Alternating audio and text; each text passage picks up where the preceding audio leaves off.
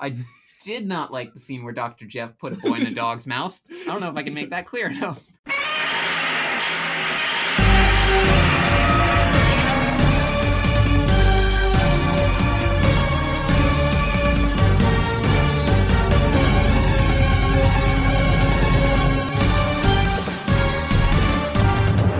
Hello, everybody, and welcome back to another episode of Kaiju Weekly, the weekly podcast that introduces you to the wide world of giant monster movies. I am your host, Travis, and with me are two very special guests from the Finding Monster Right podcast. We have Adam and Allie. How are you guys doing? Woo. Doing good. Doing great. So ready for to continue our big dog discussion. Yes. So for anyone who is not aware, this is a crossover event that we've got. It's kind of like how the CW DC shows crossed over with Supergirl, Arrow, and all those. We did a very fun Clifford episode on your podcast. I think we answered the question that you and Michael have once and for all, which I'm disappointed that he's not here because I wanted to defend our thesis. Yes. Yeah. So, Michael is not here because of Godzilla vs. Kong, and we all went on a trip to see the movie together in IMAX, and it took a lot out of all of us, and so he's like, I'm going to take a break. But recovering. Yeah, he's recovering because we're actually recording this episode a week early because this episode is coming out on the 14th of this month. So, and you should be able to hear our Clifford episode going up shortly beforehand. Yeah. So big dog crossover. So we like to do themed months for this podcast, and for April we usually do our left of center month. It's when we're kind of like things that most people wouldn't necessarily consider a giant monster movie, but still kind of somewhat in the world of giant monsters, and so we kind of that's what we do in April. And so we've got but we've done like Attack of the Killer Tomatoes, and we've done Little Shop of Horrors before. So this month we're doing big dogs. So for anybody who is not familiar with your podcast, and I really hope that people will become familiar with your podcast through this crossover, because you guys are just fantastic. I love listening to your podcast. But do you guys want to... Vice versa. Thank you. Do you guys want to give a little bit about what Finding Monster Right is? Sure. Finding Monster Right is a show about monsters all across fiction, fables, folklore, and real life. Yeah, we take a monster every episode and we put a little bit of our twisted South Park humor on it. Yeah, it's like we discuss why Slenderman might wear a suit. We discuss we just released an episode about Is Clifford a Kaiju, and that's pretty honestly in our ballpark, in our milieu. Yeah, other topics include xenomorph designs. Mm-hmm. Yeah, we talk about how apparently Jesus was a engineer in the Alien universe, according to Ridley Scott, and so we discuss the ramifications of that in our Easter special. And we also do other topics, including, say, what would happen to Dragon Apocalypse. Sci-fi, fantasy, all kinds of fun monster stuff. Come to Kaiju Weekly for your big monsters. You want more regular size monsters? We got you. Yeah, you guys cover pretty much everything. And one of the things I love about your podcast is the titles of the episodes. Now I have to ask, who is responsible for the titles? It is a very long effort. Okay. We record an episode and then we talk about what the next 5 titles are going to be, and we're so tired and we're so ready to just give up and just go to sleep already. But we then we need just come up with like some goofy pun. It's like half a goofy pun and the other half it has to describe what it is. Yeah. So I think book titles have less effort go into them. Absolutely. Like what's one that you're most proud of? Let's see. In recent memory, it's going to be Blue Collar Bridge Trolls. Yep, that was a good one. Riddle Management. Yeah, Blue Collar Bridge Trolls. Yeah, we talk about how bridge trolls are blue collar employees and essential workers that demand that should be respected. Yeah, trying to overthrow the goat bourgeoisie. Oh yeah, that's one of your favorites, you said. Yeah, I love it. There was a line that Allie, you said in that episode that just stuck with me, which was I can't believe my therapy goat is gaslighting me. I just love that. Yeah. It was a little twist on the it was a little like we cast the billy goats as the bad guys in that story because they kind of are. Yeah, they really do seem like it. Once you really break down the story, it's like, yeah, no, these aren't great. I was just going to read out some of the titles of your episodes just so people can get a sense of what to expect. 8 simple rules for dating my xenomorph daughter. Absolutely love it. Release the Kraken, a pet owner's guide to ship-eating squids. That one I think is one of my favorite titles that you guys, because that is just perfect. Chef's kiss. It's all the work of a book. That was an Adam original, I think. Yeah. I just remembered my favorite, which is probably Banana Republic. Where's King Kong's crown? Yeah, Banana Republic. Where's King Kong's crown? That's a good one. Just you guys, tax evasion and the disorder of the Phoenix. That's so great. So yeah, you guys have such a great sense of humor with your episodes, with the way that you approach things. You guys did an episode on the Kool-Aid Man, even, which yes, absolutely fantastic. So I encourage. We cut so much out of that episode. Yeah. I always love it. We can explore kind of similar to this month for you guys, totally out of left field things like the Philly Fanatic and the Kool-Aid Man. Yeah, we talked about some Philadelphia sports mascots. That was a good episode. Yeah. And we're doing Mr. Clean in the near future here. Yeah, I cannot wait for that. That's going to be great. He's a genie. He is. He's a genie really in a bottle. That's the conceit of Mr. Clean, is that he's supposed to be a genie. That's also why he's got a piercing. Yeah, and he crosses his arms like that. Yeah, like I Dream of Jeannie. More from that in the near future. It's perfect. And you guys have actually made an impact on Wikipedia as far as the Kool-Aid Man lore is concerned, because yes, you want to explain a little bit about that? His scientific name. Yeah.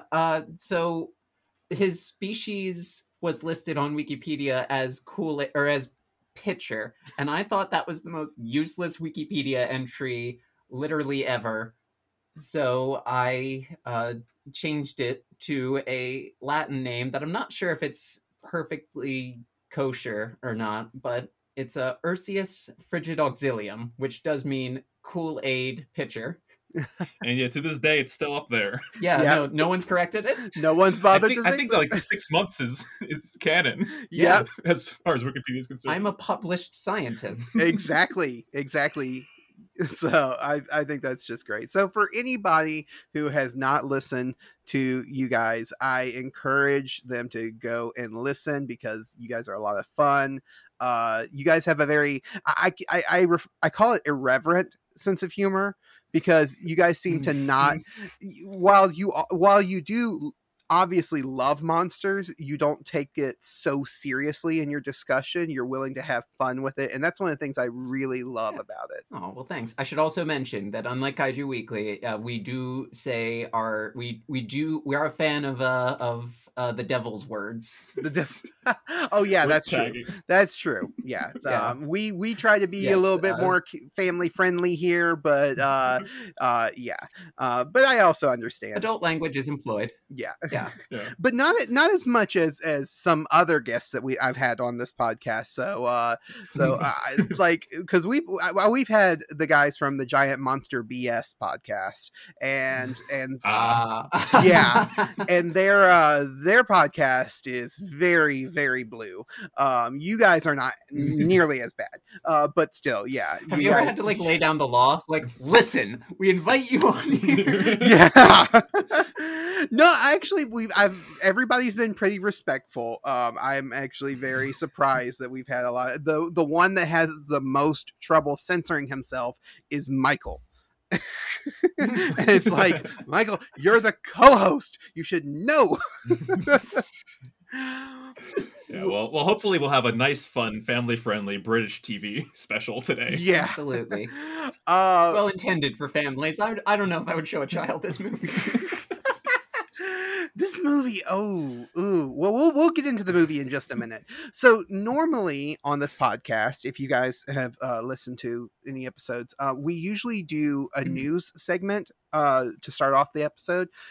But because we're recording this episode so early, don't have really any news because I don't know what's going to be in the news in a week as far as giant monsters are concerned. So instead of doing a news segment, I decided that we could play a little game. Yay! Ooh.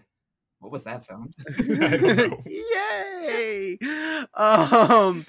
It's that trepidation of like, I don't know how to react to that. Yay! Oh, there are fun games. Yeah.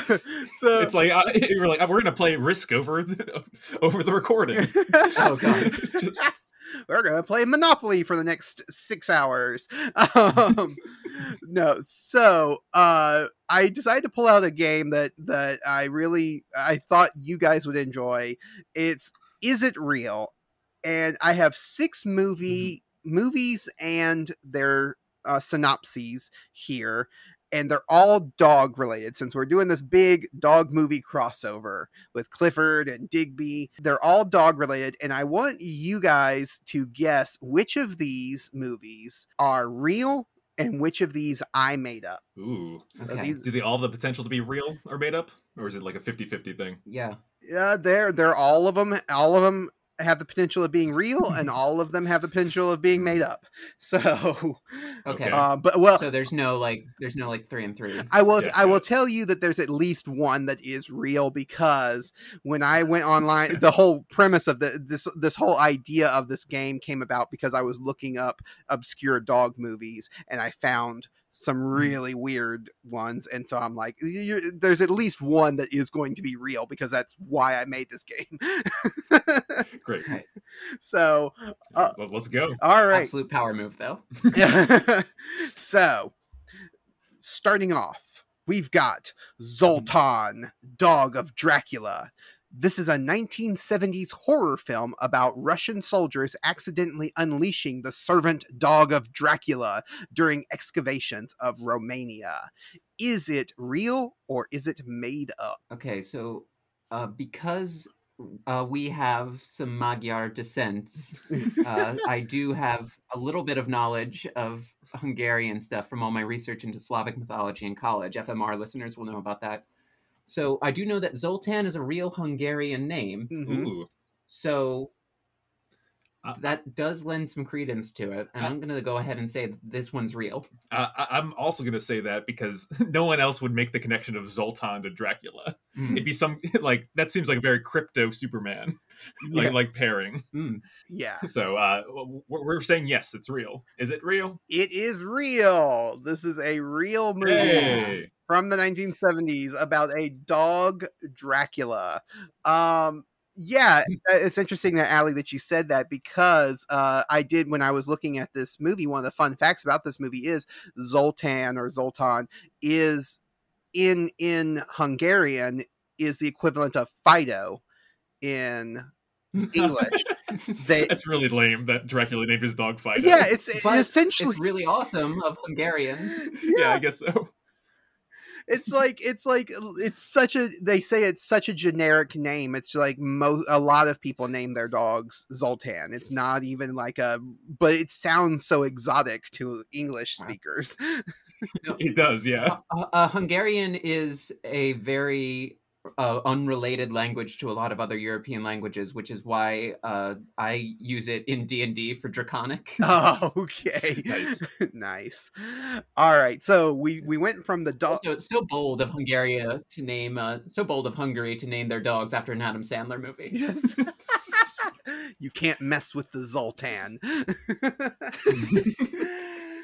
So going from the Dog of Dracula to the next one, Dog of the Black Lagoon. an early 80s comedy film about a scientific expedition that, after discovering the prehistoric gill man in the legendary Black Lagoon, must contend with a mutated mutt after their dog companion is transformed by compounds in the water. Is this real or is it fake?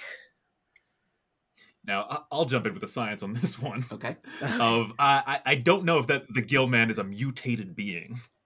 So the fact that a dog followed the kind of same Black Lagoon steps, I find questionable. Okay, that's interesting. That's So, but it is a I'm going to comedy say film. no to Dog at the Black Lagoon. Yeah. Yeah, so it's a little silly, a little irreverent, a little South Park humor. I'm gonna say that I think, Travis, you saw the first one of like, okay, hammer monster dog, and you were like, okay, dog of the Black Lagoon. It drank some chemicals or something. Early 80s. I could see that thought process in you, so I'm also gonna say this one's fake. You're right. It is fake, and that's exactly the thought process. I'm like, okay, so other Universal monsters. We've got Dog Frankenstein. Wait, no, that's just Frankenweenie. No. So I'm like, Dog of the Black Lagoon. Dog Mummy might have gotten me though. Dog Mummy. That's a possibility. Because they mummify cats and stuff. Right, yeah, they do. They do actually. They mummify alligators or crocodiles. So, I want a Mummy Croc movie so bad. That's amazing. You know what? I will homebrew that D&D monster for you and send it your way. All right, so our next one, number 3, is a movie called Chomps. A late 70s family film about a teenage genius who invents a robot watchdog to bail out his girlfriend's father's home security business. Produced by Hanna-Barbera. I was just going to say Hannah Montana. Hanna-Barbera. Man, Well, okay, this is kind of the best of both worlds in a way. Okay, what I like about this is Chomps. They're obviously like trying to rip off Jaws. Mm-hmm. So late 70s, that timeline checks out. But does Travis know about that phenomenon? And so he's trying to mask his dark bidding by doing that. And also, doesn't Hanna-Barbera, do they only do animations or did they ever do live action stuff? I'm not sure if they ever did live action. I know they did. They were in this time period, shooting out millions of cartoons in that era. It might be, I mean, we don't know. It's not said if it's animated or not. It does not say if it's animated or not. But I don't think they got into the film biz as heavily with new properties. They might have, though. But I am going to go ahead and just say that maybe we should split. All right. Well, I'm saying no. I'm going to say yes. I'm going to say it's real because I like that Chomps thing. Well, Allie, you are right. It is real. Oh, man. It is real. And the word Chomps actually is an acronym, and I do not know what the acronym is because I did not bother looking it up. Cold-hearted Omega Maw Puppy Paw Puppy Sister. Honestly, that was going to be one of the working titles for Finding Monster, right? Was just MONSTER, but it doesn't stand for anything. Oh, yeah. That's great. Yeah. We're no Kids Next Door. Yeah. This is the only movie. We're a little bit Kids Next Door. Oh, this is the only movie on this list of ones that I have actually seen. I've actually seen Chomps. It is a live action film. How is it? It is. Okay, that's interesting. It's about like Digby. So we'll get into that. Digby scale. Yeah. I mean, I learned something new today about Hanna-Barbera's live action exploits. Yeah. So they really do have the best of both worlds. Yeah, they do. I'll come up with another Hannah Montana reference eventually. Let's see. Billy Ray Cyrus. It's okay. Everyone has those days. Man, my achy breaky heart. Right. So the next one is the one that I'm excited to see how you guys answer on this one, because this is anyway. So Monster Dog, a Spanish horror film from the mid-80s starring Alice Cooper about a rock star who returns to his childhood home to shoot a music video only to discover strange creatures are on the loose killing off the local residents. Is it real or is it made up? The name format immediately makes me think Spanish horror film because it's not translated in any way. It's exactly what it says on the tin. Right. There probably is a Spanish version of this title. Pero Monstro? I don't know. And the description is very unrelated to the title, which makes this isn't like a dog around the clock or something, something to that tune. So I think that's enough credibility that I think it's real myself. Let me ask you this: Spanish, as in from Spain, or Spanish language? It's Spanish from Spain. Okay, well, I mean that does kind of track because you've got like that spaghetti westerns stuff in like the '60s, so I could see kind of getting into the rock scene in the '80s. But let me just point this one thing out. That works. Let me point this one thing out and see if this sways you one way or the other. Starring Alice Cooper, famous rock star Alice Cooper. Right. Yeah. Yeah. School's out and stuff. Yeah. He did the Man Behind the Mask. I referenced Alice Cooper on the Jason episode, on episode 13. Oh yes. Yeah. So this rock star who returns to his childhood home to shoot a music video only to discover strange creatures on the loose, killing off the local residents. That is every B-movie rock star vanity project from that era. So I'm going to go ahead and say it's true. And Adam, you said it was true? Yes. All right, y'all are both right. Yes. This movie is something. Looking at it, Alice Cooper plays in a Spanish horror film about giant dogs who are killing off residents in this area. And this was when he was struggling with his addiction and trying to become sober. He was not performing, like his music wise. He wasn't performing at this time. So he needed money to keep surviving. And so he did some film work. This was his first foray into film. No, it's too crazy to like too many things had to line up for this to happen. So it really that gives it some credibility in my book. It really did. It really did. All right. So this next one, probably my favorite, Russell Madness, a 2015 family movie about a man that tries to restore the family wrestling business with the help of a talking monkey and their star attraction, a wrestling dog. Is it real or is it fake? No. So I think that the year is the key factor here. Are we still wrestling dogs and talking monkeys in 2015? I think possibly yes. And here's my thoughts. The talking monkey is obviously more interesting than the wrestling dog, right? Yeah. So would Travis come up with something so stupid in order to try and throw us off?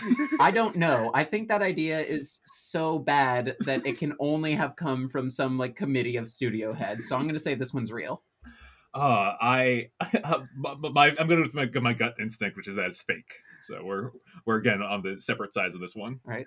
Allie, you are right again. It is real. And you're absolutely right. Why in the world is this movie about a wrestling dog when you have a talking monkey? Right. Like, what is the appeal of like animals doing people things? Okay. What's more of a people thing, wrestling or talking? It's like the Meowth conundrum of Pokemon. Yeah. It's like, well, hang on. The whole show should be about him. Right. And it's called Russell Madness. It's called Russell Madness because it's a Jack Russell Terrier. Oh, okay, that makes sense. I was had my fingers crossed that it was starring Russell Crowe. Oh. Just as the voice of the talking monkey. This is not stupider than that Hugh Jackman movie about Rock'em Sock'em Robots. Real steal. Yeah. It's so great. It's so great. You gotta check it out on IMDb. The poster is so great. It's this little tiny dog on top of, like, on the back of a big, huge, burly wrestler, and it's not even a big, muscly dog like a Rottweiler or something like that. It's a Jack Russell Terrier. Oh, you know who plays the monkey is Crystal. Oh. Yeah, Crystal from Community and Hangover. Night at the Museum. It's the same monkey every time. Yep. Yeah. Yep. I'm glad she's got like, front cover status. Yep. Her star just rose and stayed on top. Absolutely. Oh man. So yeah, no, this tracks. the last one is I Married a Dog from Outer Space, a 1958 sci-fi movie about aliens who arrive on Earth to replace the most important people on Earth with duplicates. They transform their victims into dogs, but one escapes and must convince his new wife to stop the invasion before it's too late. Is it real or is it fake? 50 sci-fi could get up to a lot of crazy stuff. And I think that the transforming victims into dogs is absolutely practice for their era. Mm-hmm. Yeah. I don't know. I think this one's fake. I just have a gut feeling. Like I can very much see. Well, what it is Travis just gets into like a sensory deprivation tank, listening only to episodes of Finding Monster Right, and then emerges 3 days later after a long weekend, President's Day, and is just like spits out this idea. Yeah, no, the title format's too on the nose for me. That's like the day the Earth stood still, like stuff. Yeah, I think this is. I'm gonna say this one's fake, and also 1958. I think that one is overly specific. I think that's a very specific year. I think he threw that in there to throw us off. I believe this one's real. Well, don't forget the previous one was 2015. That was a specific year too. 15, yeah. And it was yeah, but that was recent. And it was real. So I just okay. This one is. I'm firm on that, saying it's real. What's up? It is fake. It is fake. Yes. Come on. You got 6 for 6. I'm in Travis's head, baby. Let me do another take of that. I got 6 for 6. I'm in Travis's head, baby. Oh, I don't know if I like this. I don't know if I like it. So it might be vice versa. He might be in our heads. Or yours specifically from Finding Monster Right. I don't know. I think canonically in Finding Monster Right, I'm still a vampire, so I don't know if that extends to the rest of the podcast universe. Yeah, you might be a psychic vampire and feeding off my life force energy and stuff, like we talked about with Clifford. It would explain a lot. Like we may talk about with Digby. Yeah. So the thought process with this was I saw on IMDb when I was looking up movies, I found I Married a Man from Outer Space, and that I decided to switch it out with a dog, and that was all that I did. It was like 3:00 in the morning when I was putting these together. No, it was a good game. Yeah. Well, I'm glad that you guys had fun with that, and that filled in the time that we usually dedicate to going over the news, the Giant Monster movie news, but because we were recording so early, didn't have time for. So I believe we're in kind of a lull period, a calm after the storm. There's actually a lot of news that came out just last couple of days that our Godzilla versus Kong episode, which for listeners, just to get a peek behind the curtain to see how the sausage is made. We're recording this before me and Michael are recording our Godzilla versus Kong one, but the Godzilla versus Kong one's coming out before this episode. So I'm just going to go ahead and warn whoever might hear this before the episode comes out, that Godzilla versus Kong episode is going to be really long. It's going to be a completely valid choice. The goal is to get longer than the movie itself. Right. Yes. And we might actually do it. I don't know. We'll have to see. It's only a brisk 153, I think. Yeah, it was a short movie. Very short movie. Some people say to its detriment. So we can go ahead and hop into the main topic for this week. The main topic is Digby, the biggest dog in the world, from 1973. Digby. This movie was Digby, I love you. This movie was directed by Joseph McGrath, Jim Dale, starring Jim Dale, Angela Douglas, Spike Milligan, John Bluthal, Milo O'Shea, Norman Rosington, Richard Beaumont, and Dinsdale Landon. And if that ain't the most British, Irish sounding names, oh man, that's some crazy stuff. You can tell they're British when their names can also be places. Yeah, exactly. Exactly. And the plot breakdown real quick for this movie is an old English sheepdog, sorry, that's the breed, accidentally... None of these newfangled English sheepdogs. Not a Yeah. new one. It accidentally drinks a liquid growth formula and expands to gigantic proportions. After two criminals steal Digby and sell him to a circus, Digby escapes and roams across the countryside of the United Kingdom until the British military decide to solve the problem with bombs and weapons, like you do. Yeah, I feel bad that our American imperialism has gone across the pond. Yeah, well, okay, we did not invent imperialism. Right, I was gonna say a lot at America's feet, but that one. Yeah, I guess it's old hat for them. Yeah.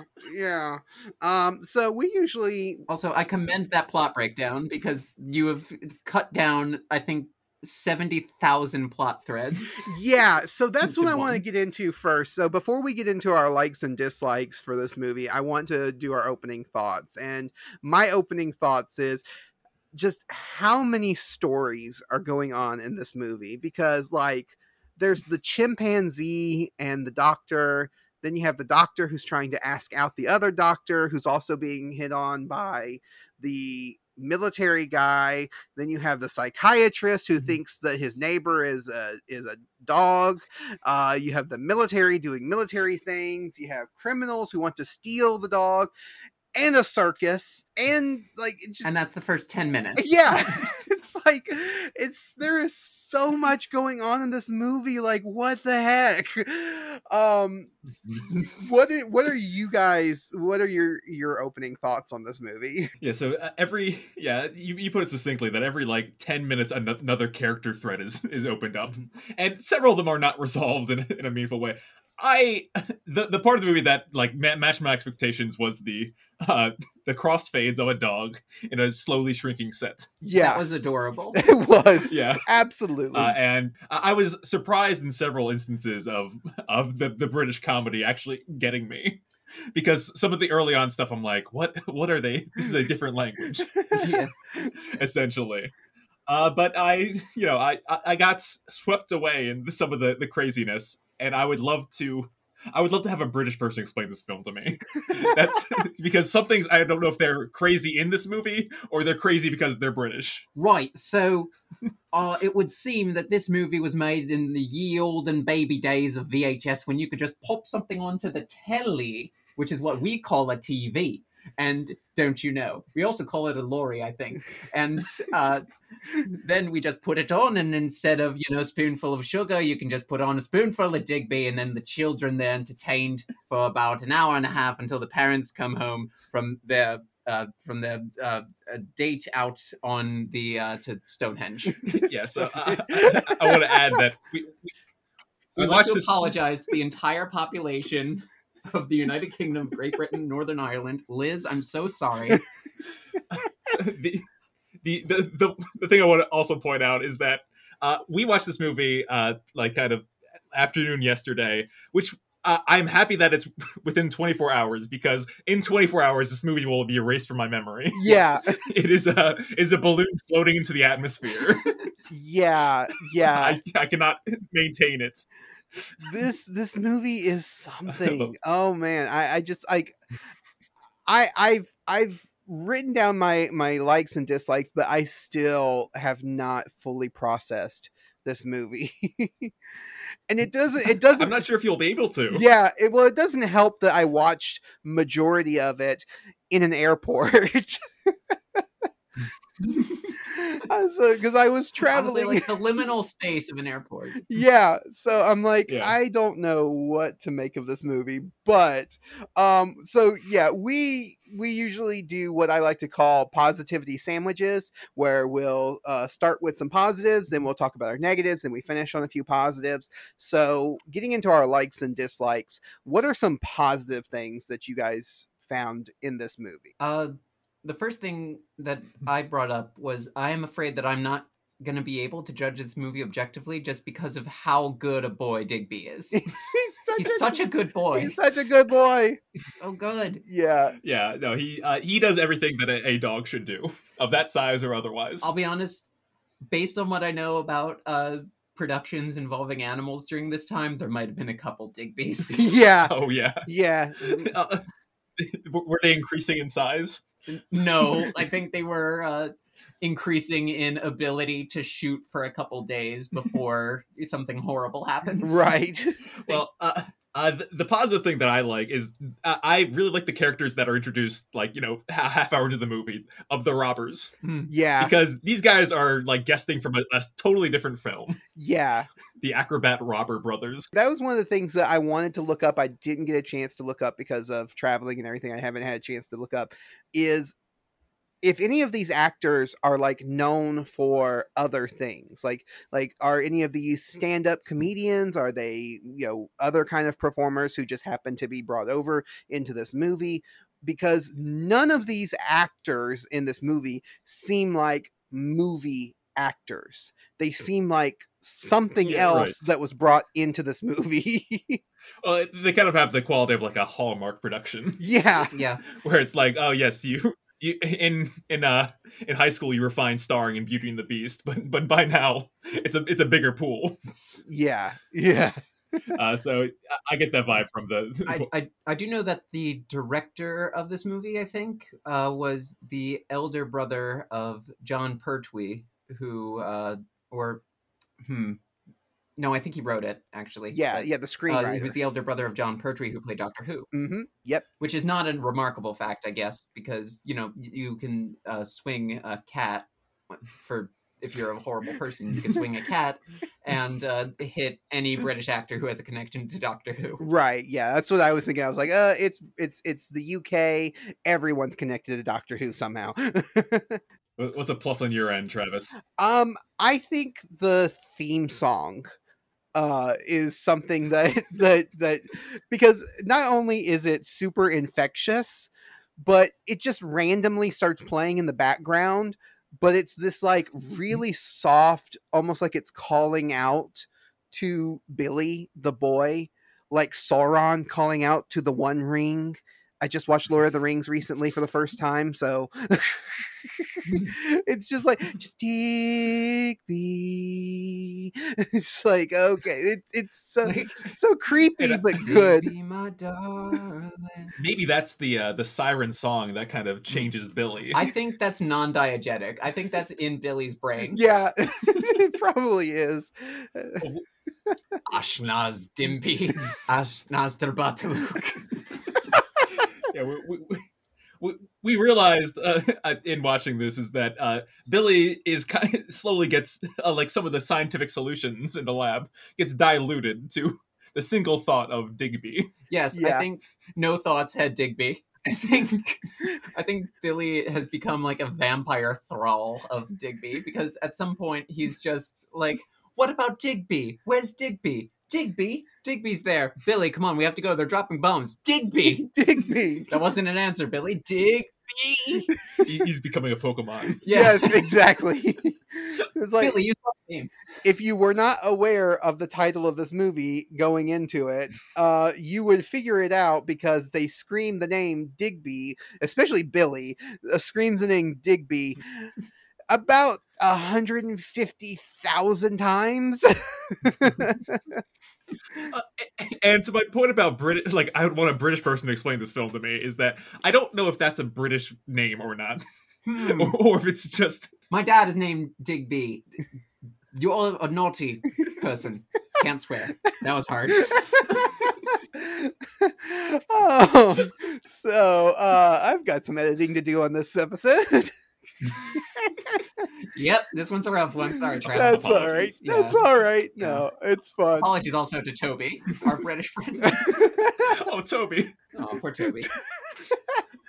So, okay, we can continue some positives in just a little bit. Let's get into some of the, because I think we're going to have more probably negatives than we will have some positives, because at least on my end, I think there's a few negatives that stand out. One is kind of a negative for me, but not really. It's more just a logical problem.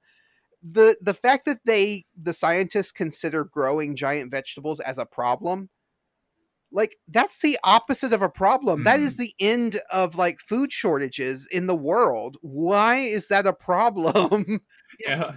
They're talking about like space travel implications and stuff. Like you grow the vegetables really big when you're on Jupiter or Mars or something. Mhm. They're also talking about growing vegetables on Jupiter, a planet that doesn't have an on.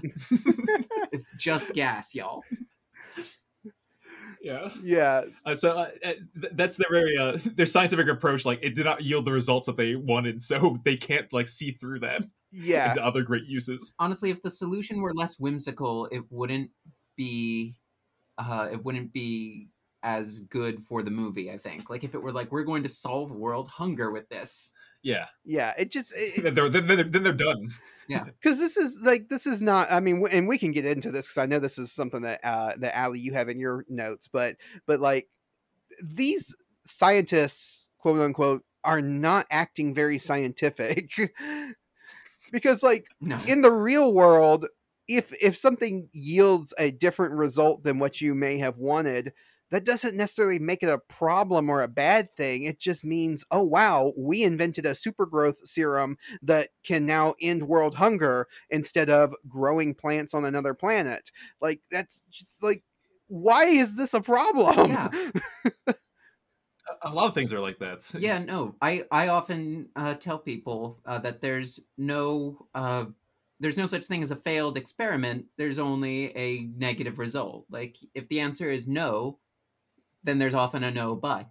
Right. Yeah, and lots of the inventions were created accidentally. Chocolate chip cookies, Silly putty, Velcro, raisins. A lot of toys were invented by accident. It seems because like you said, silly putty. What is it? The shoot. Why am I Slinky was. I was like they had the Slinky. Yeah.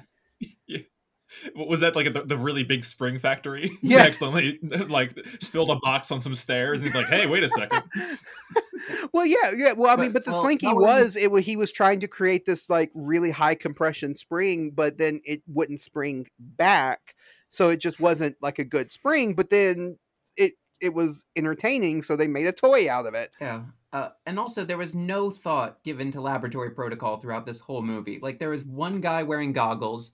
Nobody has ever heard the words nitrile gloves. He puts an envelope full of this powder or whatever into an envelope and he licks it. Yeah. I was expecting him to get exposed to it. I like have to run out of the room. Yeah. Well, he was essentially like if it wasn't just cornstarch. When did he start growing really big from being exposed to this powder that he just grabs with his bare hands? Oh my god. Yeah. No. And also, like, the British people with the gun safety, like, they're pointing it at people. They've got their finger on the trigger. So, like, lab safety, gun safety, none. Now, I want to ask... 0 for that. How much of that could be attributed to the fact that this was made in the 70s, and how much of that is just movie not paying attention to? Well... Like, because they still do that same kind of thing now. I think that's movie not paying attention. Okay, because I was like, in the 70s, maybe they just weren't doing that in labs in the 70s. Yeah. Any other negatives that you guys want to talk about? Something else I want to point out is this: I felt that the romance subplot was kind of unresolved by the end of the story, because it picks up it's a back and forth between the chimpanzee and Jeff. Yes. Yeah, the chimpanzee and Jeff. Yes. They have a very close relationship. The love story we all deserve. No, between it's between Billy's mother and Jeff. They kind of have a back and forth that is very early resolved with, like, she knows that Jeff wants to ask her out, and Jeff just can't bring himself to it, and that is really not like tied up with a bow by the end. Honestly, and this ties into one of my dislikes. Well, for starters, like, it seems like Dr. White, if that is her last name, Janine, if, like, her old dad, who lives with her and Billy, gets final say over whether or not Digby lives in the house, and it's like, is she not the breadwinner here? Is she not in charge? And then like the military guy, the Colonel Masters, asks her out, and he just kind of says like, fantastic, so I'll pick you up at 8 then. And then she's like, well, I guess I have to go to dinner with him now. And y'all, I don't want to lay everything at the feet of the patriarchy, but this is kind of the patriarchy going on. Yeah. The character in the film that has the most power is the grandfather, who's in 2 scenes. Yeah. And if it wasn't for the grandfather, we wouldn't have this movie, because sending Digby to their friend Jeff is the reason why he grows giant. Oh yeah, we were very confused when there's like the sequence of sad Billy walking Digby to Jeff's house, and like the grandfather context was not enough for us to work with. Right? No, we did not understand that one. Oh yeah. But I got a couple other pros that I'd like to talk about. Oh, yeah, sure. Yeah, well, I did want to say I do think I liked the romance. Kind of. I thought it was a nice slow burn, and it didn't really pay off at the very end, but it doesn't have to. I like that there's just kind of like some tension and some like good, I guess kind of felt realistic in that aspect. Yeah, it was realistic, it was good, and Jeff doesn't have to win Dr. White at the end. She's not a prize at the end of the movie, and that I think is in the movie's favor. Mm-hmm. Okay. Yeah. I think the my favorite scene of the film is the one that takes place in the diner midway through the film movie. Oh my god! Oh, because man.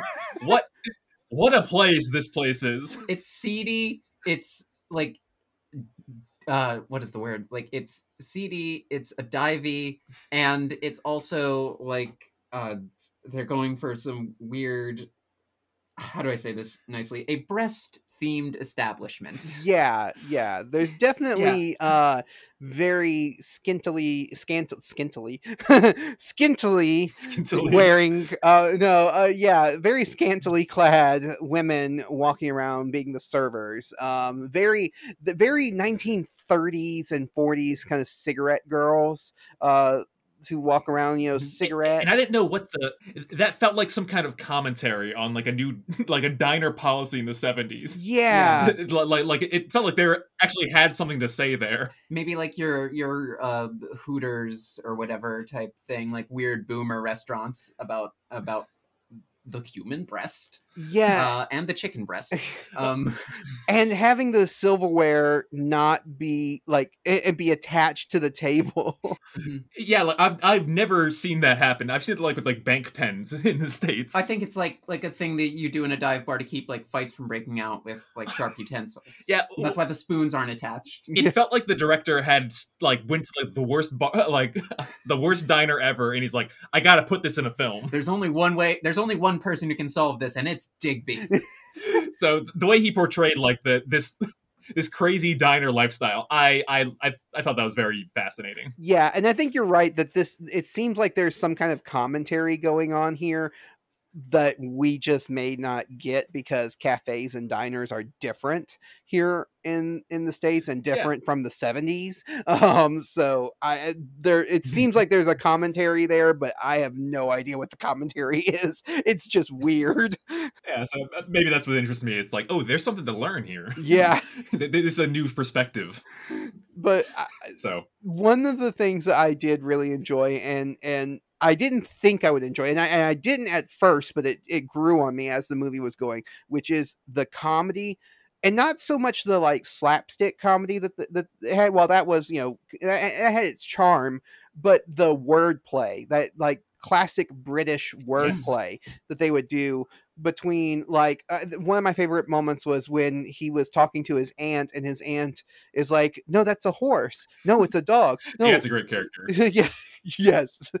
And she's like, and he's like, so it turned into a horse. Maybe it turned into a horse when I turned into a cafe. You turned into a cafe?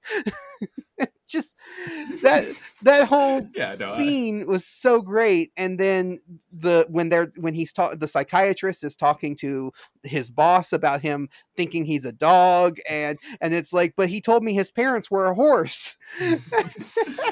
Yeah. And then like that horse disguise comes back later though. Right. Yeah, the horse disguise has a lot of great callbacks. Yes. I did like that. Yes, it was great. So I really appreciated that classic British wordplay that was there. That was the more subtle humor mixed in with the very extreme slapstick kind of comedy. Yeah.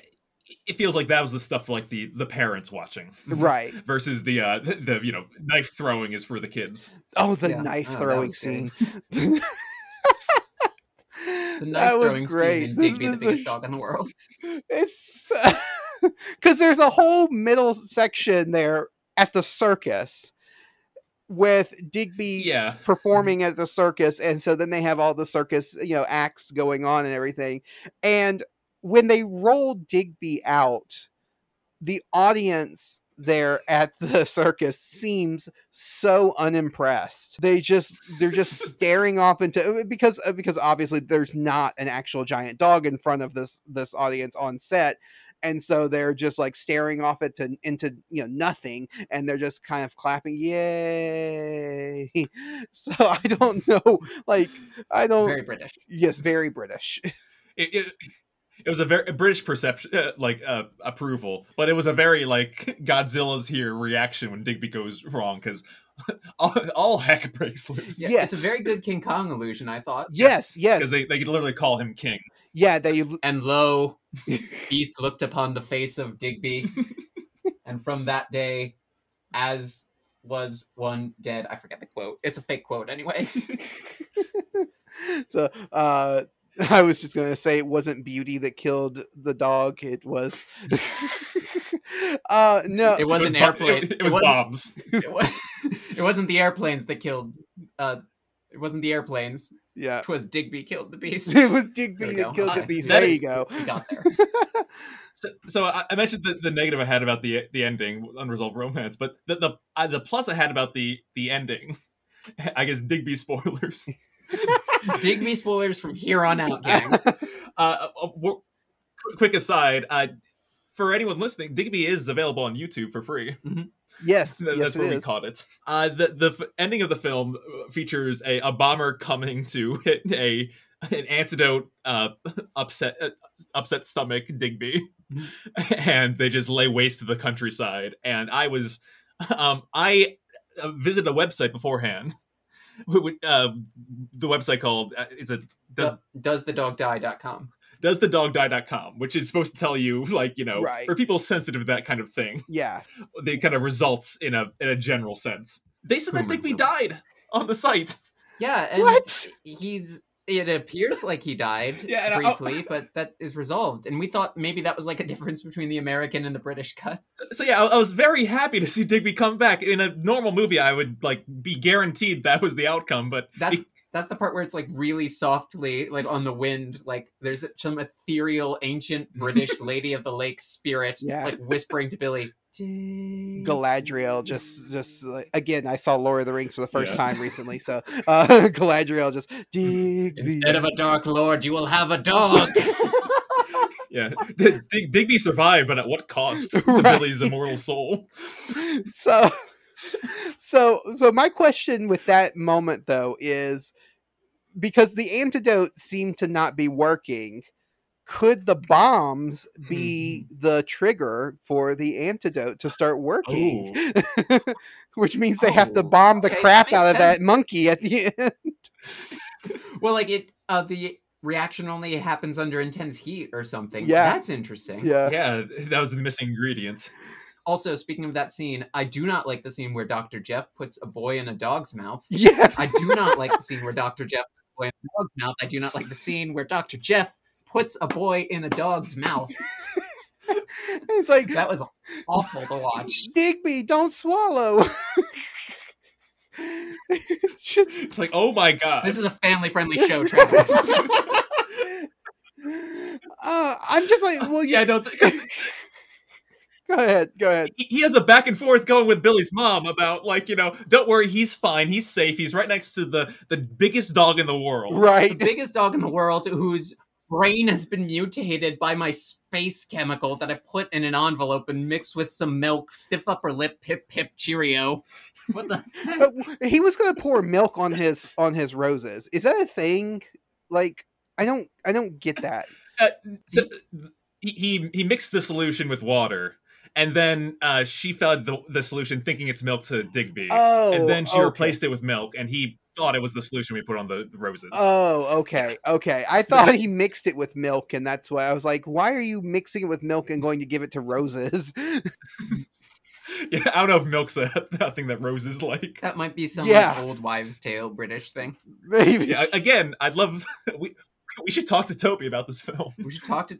We've been wanting to have Toby, reigning king of PokeTube, Birdkeeper Toby, Pokemon YouTuber, on our show again for something non-Pokemon related. Hey, Digby might be it. Digby might be it. Yeah, that'd be great. But my second favorite scene is when Digby fights the helicopter.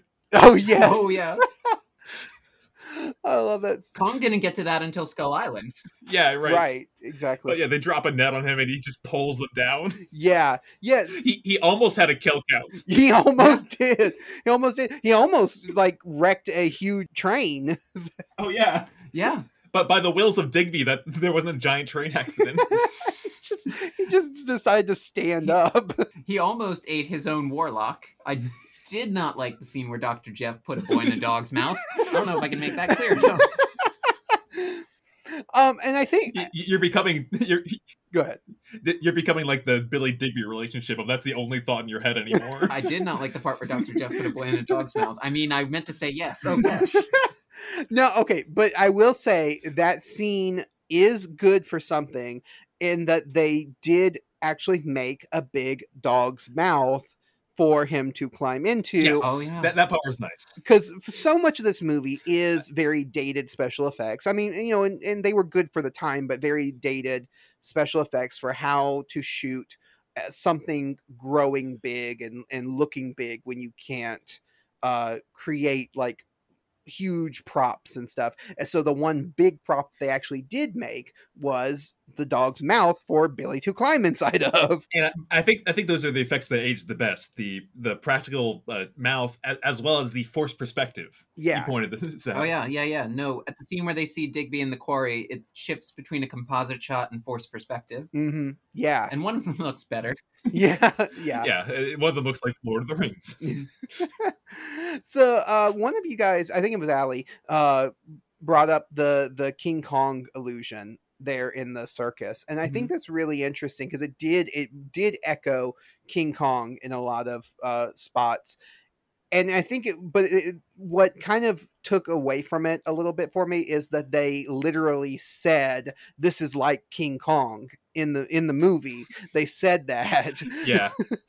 Oh, I think I missed that. Yeah. There's a couple occasions like that when the film kind of it knew what it was doing too well. Yeah, because they're like we're gonna have another King Kong on our hands, and it's like don't you know what happened to New York when King Kong broke loose? Well, it didn't attack Fay Ray.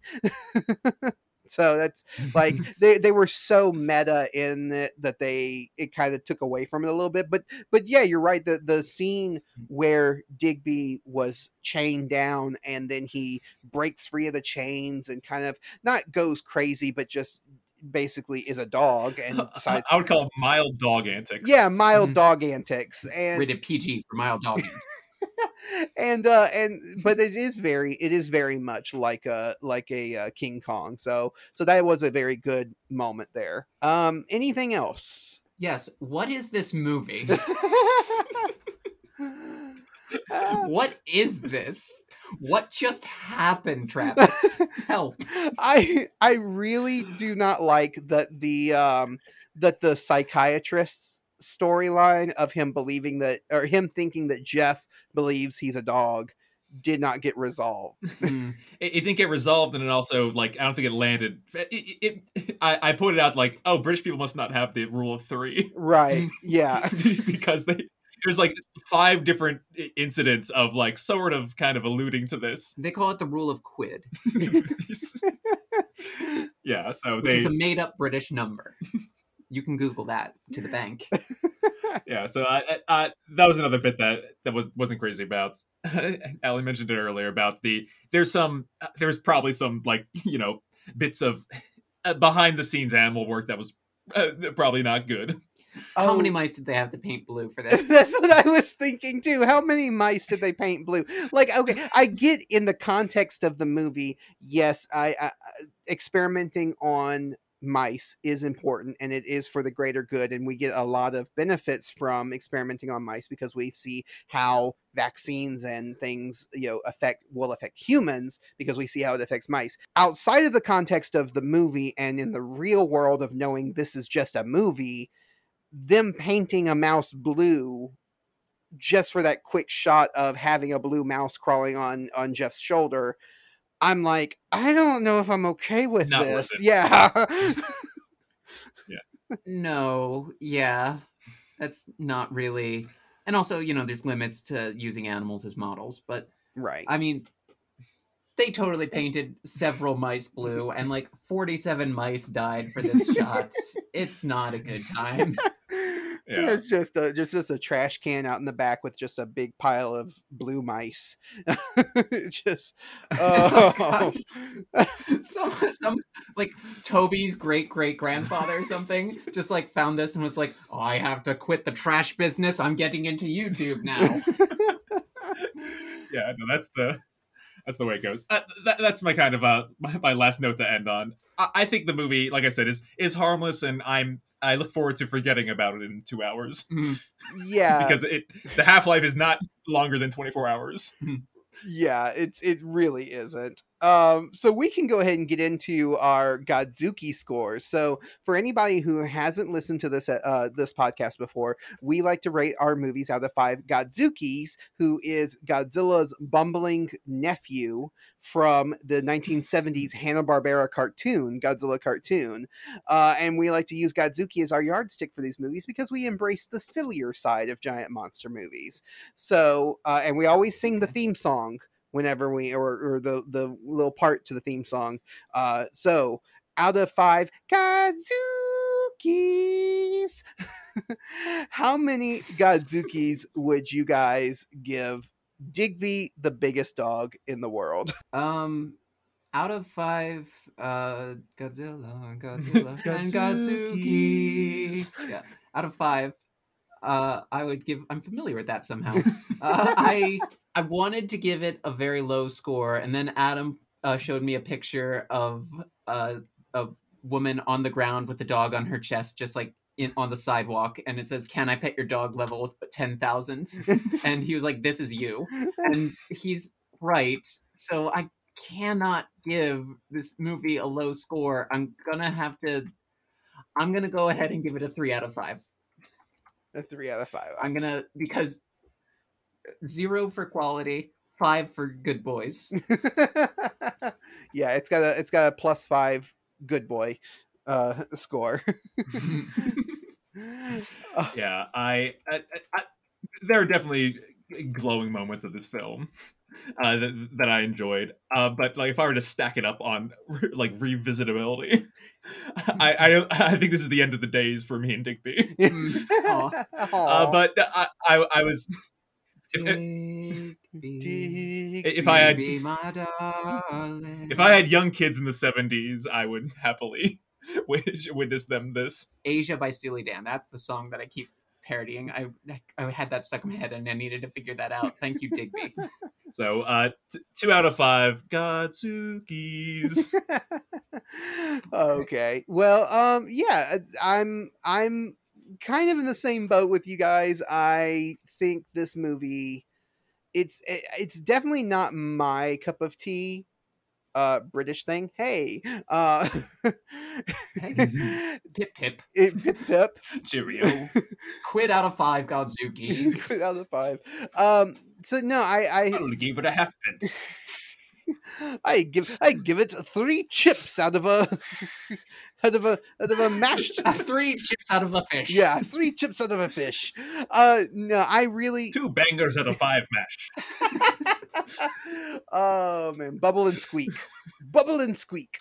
We're just naming British. Right up the lift with this lorry. Okay, so I give it a 3 out of 5 Godzukis because I definitely think that this movie is of its time. It is very dated, and it's not just in the special effects, but also in the type of humor it is. And it is very British. But I do think this is the type of movie like my mom and my grandparents would probably enjoy, because I feel like this fits the same kind of uh old school Disney movie, like the 60s and 70s Disney movies, like The Love Bug, Herbie, The Absent-Minded Professor, Cat from Outer Space, things like that. Yeah, you have to kind of like grade. You have to kind of like grade it on that curve of TV special, right? And looking at the IMDb, I think I flipped through some audience reviews, and it's a lot of like, oh, I remember watching this as a kid, like Christmas time and stuff like that. So I see that audience being there for this film. Yeah, and so I think if you like movies like the Herbie movies, like Herbie Goes Bananas, Herbie Rides Again, The Love Bug, things like that, I think that you are the type of person who would enjoy this movie. But if you're not, then it is definitely very dated, and it's something it's very forgettable. Like Adam has been talking about, it's very forgettable too. So I give it a 3 because I do think it is a fun, silly romp, and I did have fun watching it, but at the same time it's just like not my cup of tea, like I said. Adam put it really well when we were watching it. I think the exact quote was, "I've never had my time wasted in a more delightful way." Yeah, and I guess that is exactly right. Like, I don't think anybody will regret watching this movie, but I don't think you'll want to watch it again. Yeah, I think it's a pretty good summation. Yeah. Well, I don't know if you guys need to bow out here, but usually we have a little segment here at the end where we answer some mailbag questions from our listeners. If you guys feel like sticking around. I've been sticking around. Yeah. All right. Absolutely, I'll stick around. Yeah. All right. Well, then we can get into the mailbag segment, and we have a little theme song that I'm going to edit in post because I am lazy and I'm not going to play it here. What's in the mail today?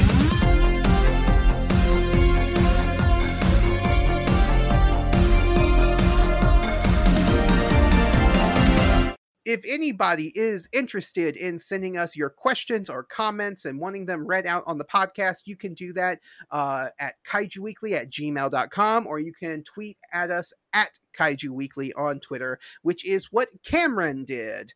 Cameron tweeted at us a question at Kaiju Weekly. If the xenomorph infected Godzilla, would it live and burst out of his chest and be as large as the king? Or would it end up dying all because it couldn't handle the radiation? And I picked this one because we had a few mailbags I could pick from. I picked this one for you guys because you guys have done a couple of Xenomorph, or at least a couple of episodes now in the Alien Prometheus universe. So how do you guys think this would play out? All right. Well, I think that the Xenomorph works by a process called DNA reflex, where it takes on aspects of its host. And I believe that, and this is a bit of a seatbelt, everyone. That's right. I'm putting a Finding Monster Right segment in a Kaiju Weekly segment. Mutation is caused chiefly by radiation. And the Xenomorph is a creature with a very plastic genome. So I think the embryo would be able to change very quickly, despite the fact that it is so radioactive. Because the DNA changes so much inherently, it's used to being broken down and changed so much, so the radiation shouldn't cause too much of an issue. And if it does take on aspects of its host, that radiation might be part of that equation already. Yeah. Mm-hmm. So absolutely you would get a Xenomorph Godzilla. Absolutely, yeah. And would it kill Godzilla, though? Well, that I'm not sure about. My question is, can you get a face hugger that's big enough? I think it just goes on like the nose. It just goes on like one Yeah. nostril. Just put one on the nose. Yeah. It raises a hand like in every one of the MonsterVerse movies. Yeah, we have a drinking game where whenever we're watching a MonsterVerse movie, you have to drink when somebody touches the monster dramatically. Oh man, since Allie, since you are such a big fan of dogs, I've got to send you the meme that I made when Godzilla King of the Monsters came out, because there's a scene in there where Dr. Serizawa touches Godzilla's nose, and I like to say that he booped his snoot. And so I made a meme of him of Please him, send it to me. of him booping the snoot.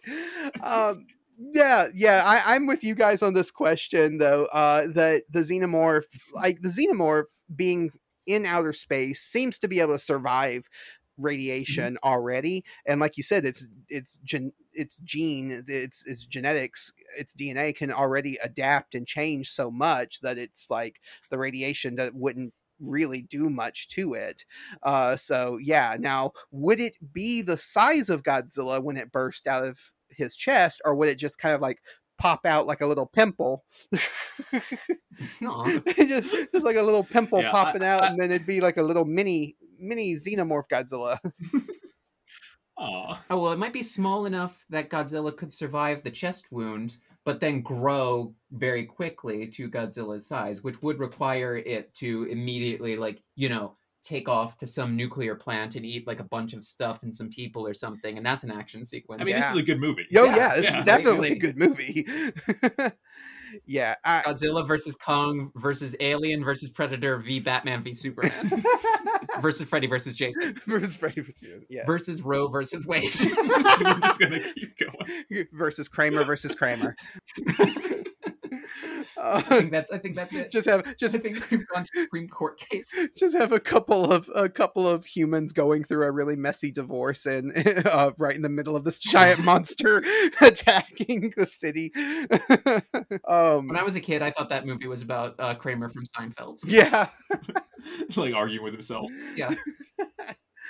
Oh man, yeah. So yeah, this is definitely. And when I think of Xenomorph Godzilla, I think of there's a comic book artist, Matt Frank, who did the Venomized Godzilla.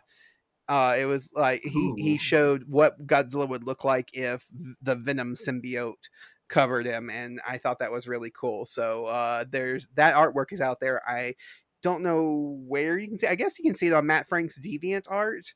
He has a DeviantArt and where he puts a lot of his art, and on his Twitter, I think he has it on there. So, but that was always really cool. And so that's the first thing I think of when I think of this whole scenario here. One thing I will point out about that is that one of Venom's weaknesses is loud noises. Right. Yeah. Oh no. And heat. And another one is fire. Yeah. Heat. Yeah. Both of which Godzilla kind of does a lot of is sound and heat. Yeah. So I think we can take comfort in the fact that Godzilla is okay. Yeah. I mean, Godzilla's atomic breath dug all the way down to the center of the earth. So I think it would probably. God, that was awesome. That is my favorite part of that movie. I'm like, there's so many things in that movie. I think more impressive is Kong's like 15-minute ladder. Yes, up it. It's the climb, as Miley Cyrus would say. It's the climb. Die. Yes, Hannah Montana for the win.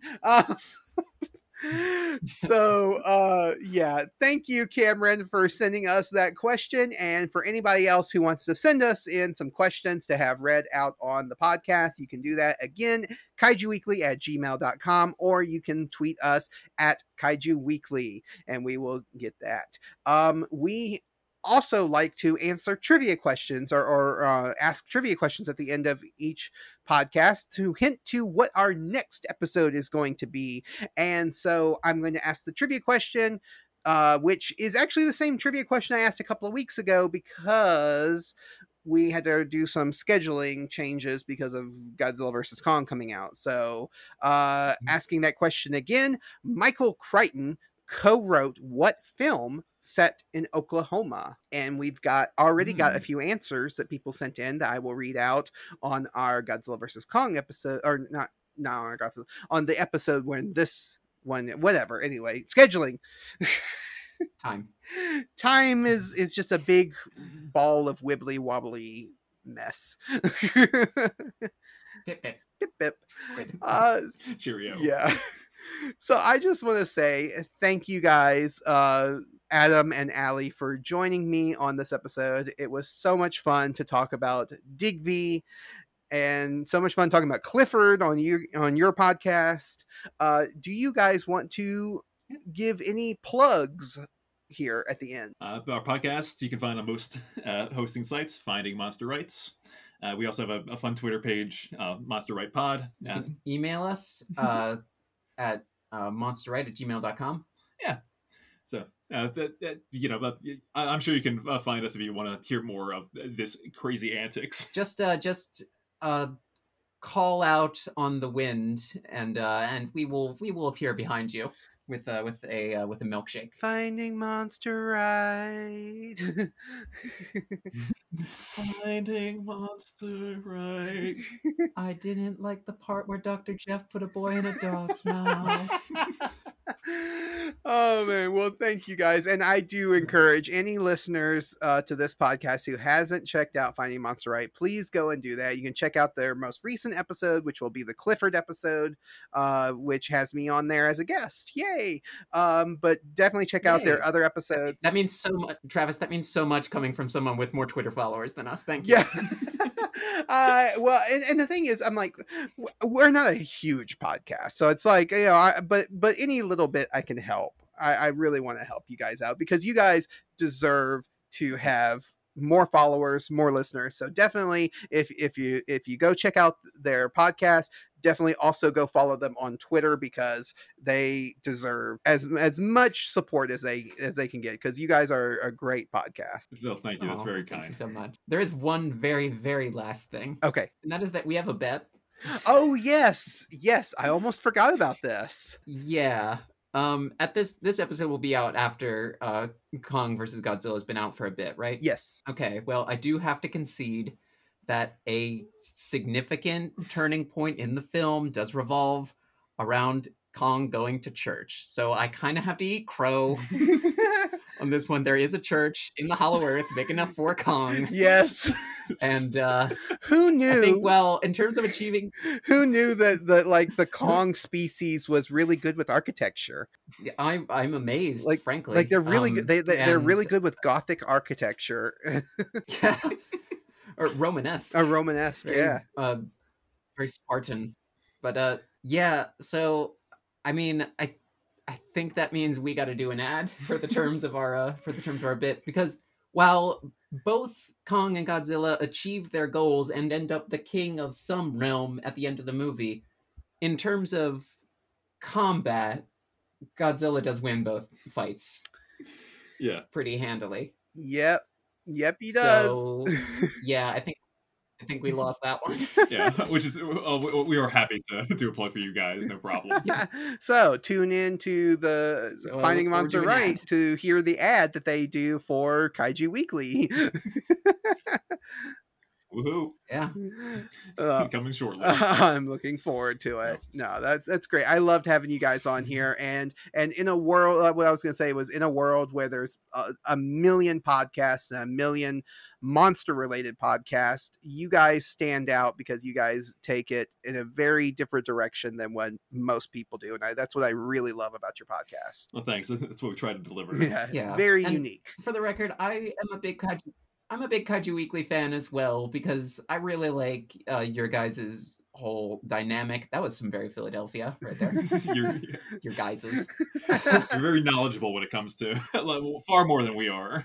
Honestly, about this topic, yes, 100%. Well, I mean, that comes from just being in the giant monster sphere for as long as I have. It's like, oh yeah, we kind of absorb the information.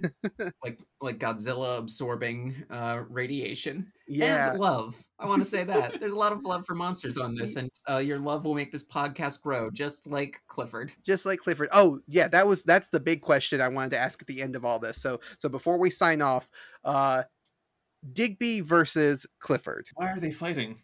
Yeah. Do they have to fight? There can only be one Alpha Titan, Adam. There can only be one Alpha. I think Clifford takes it, because Clifford is powered by love and might be a Norse god, and Digby is just a dog that ate something wrong, and that's honestly most dogs. Yeah. Okay, Clifford in this realm. I like Digby becomes king of the Hollow Earth. He's also animated too, so he has like kind of Who Framed Roger Rabbit toon rules going on. I don't think Digby has access to dip. No. Well, though, who knows what else is in that lab? So. Oh, and Emily Elizabeth might be the Scarlet Witch. Yes. Listen to our episode for more. Yeah. Listen to more. So yeah, I like Clifford to win.